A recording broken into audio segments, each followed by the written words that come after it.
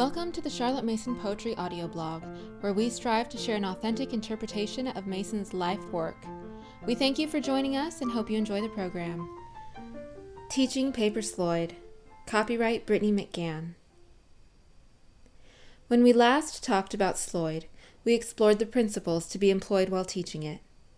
This article assumes that the reader understands the principles. There are many ways that Sloyd philosophy and Miss Mason's philosophy agree and complement each other. However, the way Mason used Sloyd in her programs is what specifically concerns us, not Sloyd for the sake of Sloyd. Though it has received little attention until recently, Sloyd was a very important part of the feast offered to the children. From Form 1 through Form 4, Sloyd was consistently scheduled in work, along with other handicrafts. Today I'm going to share Mason's plan for Form 1, tell you how to teach it, and go over some of the benefits of following Mason's lead. Although this is the sequence suggested for Form 1, Paper Sloyd is a skill-based subject, therefore the same sequence is suggested for older children getting started. Older children can be expected to progress faster. If you have done any investigation into Sloyd, you have probably seen Edna Ann Rich's book, Paper Sloyd, a handbook for primary grades. Based on the projects completed, it is probably very much like the first book listed in the earliest available programs, Carton Work by C.G. Hewitt. As far as I can tell, this book is not accessible, but you can see the similarities in projects completed. In the later programs, we see that they switched to Paper Modeling by M. Swanell. I was able to locate this book, and through it, I have made some surprising discoveries about the way Sloyd progressed through Form 1. Because this was the last book used in the programs from Mason's lifetime, and, as my friend Rochelle likes to say, Mason had her fingers on the pulse of the publishing world. I think it is fair to conclude that Mason found Swanell's book to be better suited to her goals for Paper Sloyd. My recommendations for teaching Form 1 are based on insight from this book, combined with Parents' Review articles, the programs, and my own experience. Handicrafts are one of my favorite parts of a Charlotte Mason education. I first considered Sloyd philosophy when I was prepping for a handicraft workshop a few years ago, and I came across the article on some aspects of Sloyd, which was used as the basis for the first post in this series. I immediately loved the ideas and principles, but my children were still very young, and we were working on different handicrafts at the time, so although I continued to research and consider the principles of Sloyd, I didn't seriously consider the implementation of Sloyd until this past school year. I began using Rich's book as written with my Forms 1B and Upper 1A students. Very early on, I was struck by a contradiction in principles. Although Rich's book is written for grades 1 through 3, my first-year student was not able to do all of her work on her own with perfect execution. Making a perfect square, measuring, holding the ruler steady to draw the line, and cutting the line perfectly with scissors was out of her compass. Starting with an imperfect square prevented her from perfectly executing the rest of the project. But the instructions said she should measure and cut her own square, and I didn't know of any other resources, so I continued to have her do it, and I helped her to hold the ruler and draw the line. My third-year student was depending too much on me to translate the instructions into simpler language, and though she enjoyed the projects, she didn't feel confident enough to work through a project on her own. I believed that it was probably only a matter of practice and experience, until I came across an article entitled Cardboard Sloyd in late. This article opened my eyes to the possibilities Sloyd held and the areas where we were failing. It also drove me to a deeper study of the way Sloyd was meant to be taught and the progression in the PUS programs. Let's discuss what was done in Form 1B. Charlotte Mason was always in search of the right books for her students. So I believe it is significant that carton modeling was switched out for paper modeling in Form 1A and replaced by paper folding by H.G. Patterson in Form 1B. This change led me to believe that the PUS noticed, as I did, that cutting and measuring squares without help may be outside the abilities of many 6-year-olds. It could also mean that the habit of perfectly executing neat and well-placed folds was compromised by the imperfectly cut squares. Mason says that when a child is allowed to present imperfect work, his moral sense is vitiated, his eye is injured. Whatever the specific reasons for the change, the fact that there was a change leads me to believe that this change was meant to better serve the needs of these young pupils and better prepare them for later Sloyd projects. I have already mentioned that I found Rich's book to be too advanced for my Form 1B student to do the work entirely on her own. I noticed that cutting an imperfect square compromised the placement of her folds and undermined her ability to perfectly execute the project.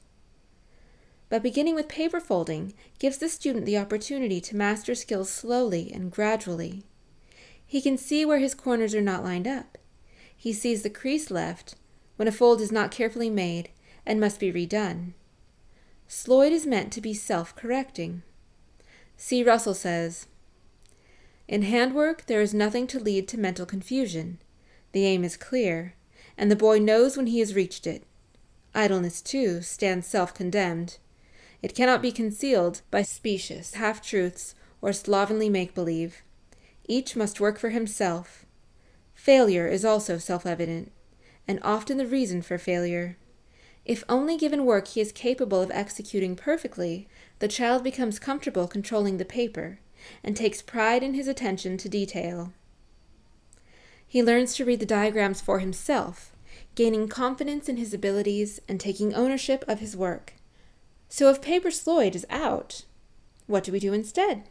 The most logical choice is origami, but origami done using Sloyd principles and with guidance from the programs. Projects should be useful in some way, progressively build skills, and be on an appropriate level of difficulty. Regular origami paper can be used in 6 by 6 inch squares, in bright colors and beautiful prints. Some ideas for projects include bookmarks, cups, boxes, envelopes, wallets, bowls, boats, hats, letter folds, paper airplanes, and Christmas ornaments, which can give a lot of freedom. If you would like a book to give you some direction, I enjoy using The Art of Chinese Paper Folding for Young and Old by Mei-Ying Sung. Form 1B students would have done 10 projects from the book Paper Folding and 2 original projects per term, about 1 project completed per week. It is possible that the projects were done more than once, but it isn't necessary to do if it has been done well with the child's best effort. Original projects would likely be variations or combinations of previous projects made. As long as edges are lined up and folds are neat, there should be no criticism of the original models. And because we do want to encourage careful work, I caution the reader against allowing the student to have free access to origami materials. The quality of the work will go down, and the quantity will go way up. This is one area where I hope my personal experience doing the wrong thing will prevent the reader from making the same mistake. Moving on to Form 1A, things get a little more exciting. Reading paper modeling was a revelation. It is perfectly in line with the gradual building up of skills. I was surprised again that the instructions don't call for the child to cut out his own square. Instead, he begins with a square. Rather than measuring out the lines for the project, the original square is folded into 16 equal squares. The creases from those folded squares serve as the guides for the cutting line. Here is the part I found very exciting.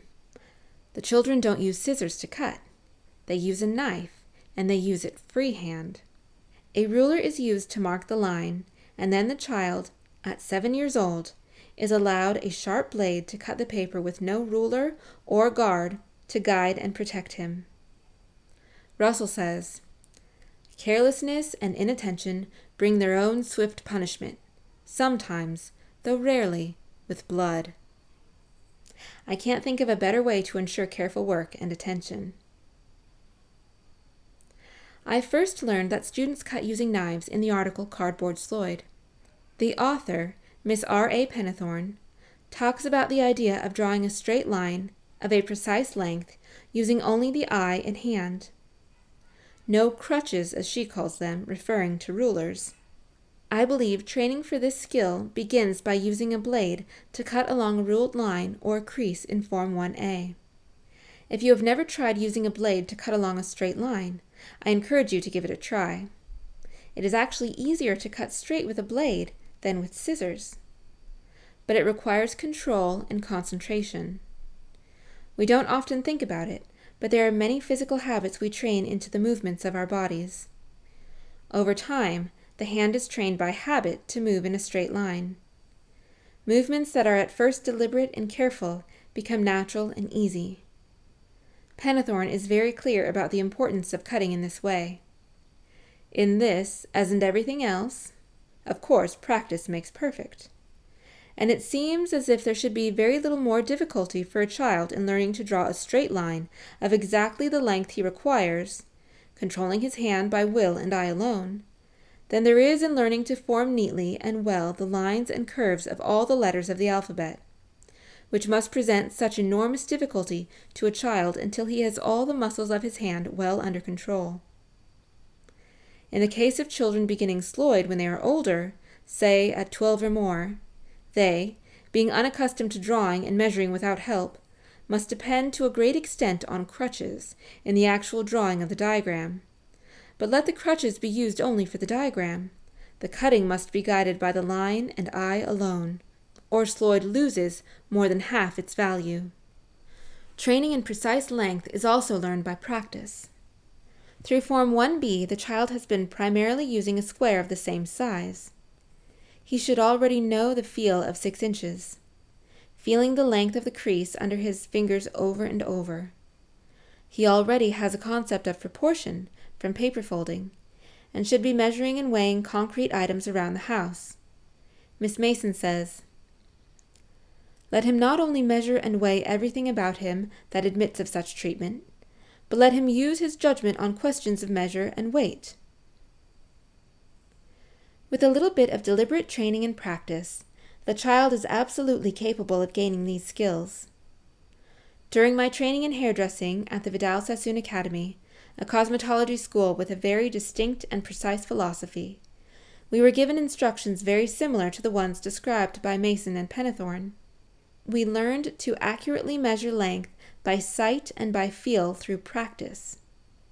It is a sense we are all capable of learning. However, learning these skills as a young child is easier and comes more naturally than learning them as an older child or adult. Paper modeling also surprised me in the choice of models. Sloyd is usually pretty utilitarian. Swanell's book is fun. Models include dollhouse furniture and toys, in addition to the usual boxes and envelopes. This is a deliberate choice by the author. If children learn to use the ruler in the construction of some desirable object, they will be helped by interest to become more skillful and accurate, while increase in skill and be rewarded by a sense of power and more satisfactory results.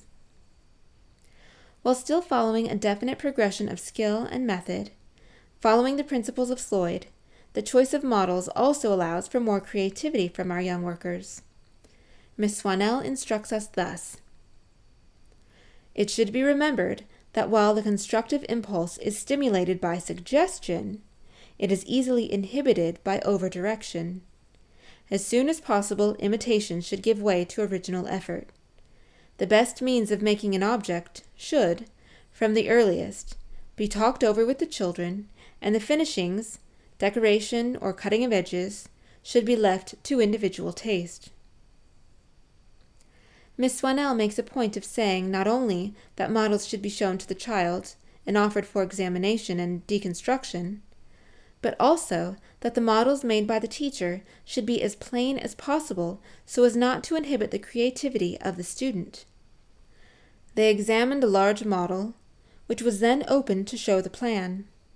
In all cases where it is desirable to show a model, the plain, undecorated one should be chosen, and the children invited to suggest alterations or decoration. Wrapping up what we have learned from Swanell's paper modeling, we can conclude that Form 1A students should be using a knife to cut their paper, should be consciously noticing the length and measuring not only in Sloyd, but at every opportunity, should not measure out their own starting square, at least in the beginning. Should be allowed some creativity in finishing touches. Now we are going to see how we can apply these lessons to Edna Ann Rich's book. Of everything I have said about Sloyd, the following is usually the most controversial. Give your child a previously cut square to start. As with many other subjects that use a textbook, we should think of the book as a resource, but apply Miss Mason's philosophy and methods first and foremost. If we break down the skills we are working on in pieces, I think it makes perfect sense that measuring and cutting the starting shape is something to be worked up to, not started with. This is an area where the teacher must look at the individual child to see where he is in the progression of his skills. Remember, teaching must be individual. It is not a rule of Sloyd that the second-year child measure and cut his own square. If the child is ready, he should be able to do it completely with his own hands. Coming from paper folding, the first 3 projects in Rich's book will teach the student how to hold a ruler steady while moving the pencil along the edge, to fold using pencil-marked lines as a guide, and to control a hole puncher so that his holes line up precisely where he means them to. Done slowly and carefully, that is work enough for a 20-minute lesson. The models that follow will give opportunity for more precise practice in measuring, and will begin practice in cutting. Miss Rich recommends the use of scissors. The books used by the PUS all recommended knives. They were using actual short Sloyd knives, but an inexpensive and accessible modern replacement is a craft knife. Not only is it easier to cut neatly and straight, it also encourages more careful and thoughtful work. It is, of course, at the discretion of the parent whether or not her child is mature enough to handle a craft knife safely, and the parent should still supervise the usage and the proper storage for the craft knife. But I believe most children coming into the Form 1A are mature enough to use a craft knife responsibly. The last area that can be improved upon in Paper Sloyd is that of finishings. The projects themselves don't lend to very much creativity in design, so creativity must come from the materials chosen. I have found that using scrapbook paper, sold in pads at craft stores, and colorful ribbon, and nice washi tape is enough to satisfy the child who wishes to express his personal taste. Beautiful finishings will also give more of a practical value to the objects, some of which can be given as small gifts.